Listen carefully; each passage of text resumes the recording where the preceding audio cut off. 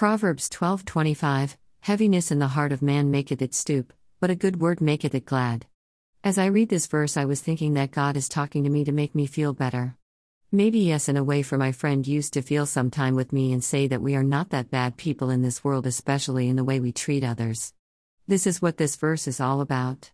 Heaviness is about sadness, grief, contempt, jealousy, and envy. All these negative feelings drive us to haste to do things that are not from God but from the devil. The underlying reasons for many crimes committed are these negative feelings, but that is not an excuse. I used to regret in my life many times for the way negative feelings because of societal pressure has caused me to pent it out at my mother when she expresses her emotions, sensing distress and building it up in me. In other words, my mother, despite me not expressing these negative emotions, used to sense that all is not right and used to get upset, so my grandmother causing a lot of chaos. I don't deny the chaos stirred further by some family people. I used to think, and I learned through this reflection as to how I manage more and communicate.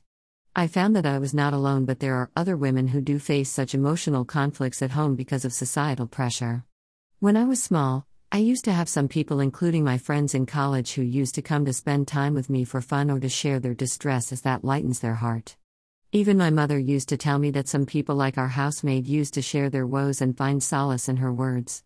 When I was reading the biography of my great-grandfather, I found that it was written that people had admired him for this quality.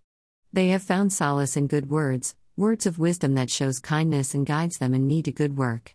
We all get angry, but what matters most is how we drive these emotions and how people guide us through these emotions. When guided to good work, we are going to live in gladness. Even I was guided in a correct manner when I asked people as to how solve the cyberstalking annoyance is to take legal action and not to mock back. With advancement in technology, people are using virtual reality for sex scandal and murder. Gladness is not in giving in to them when we watch such inhumane activities, but in driving our emotions to stop such violation of human rights.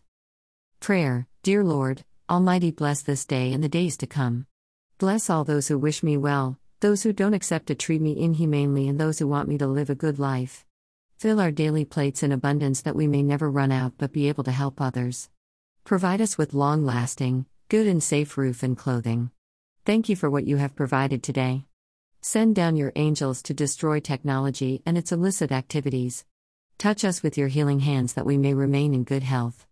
Make way for us and show us the way to your blessedness that we may lead our lives in peace, joy, love, hope, faith, goodness, prosperity, praise and worship, exemplifying your glory for a victorious life on this earth. Amen.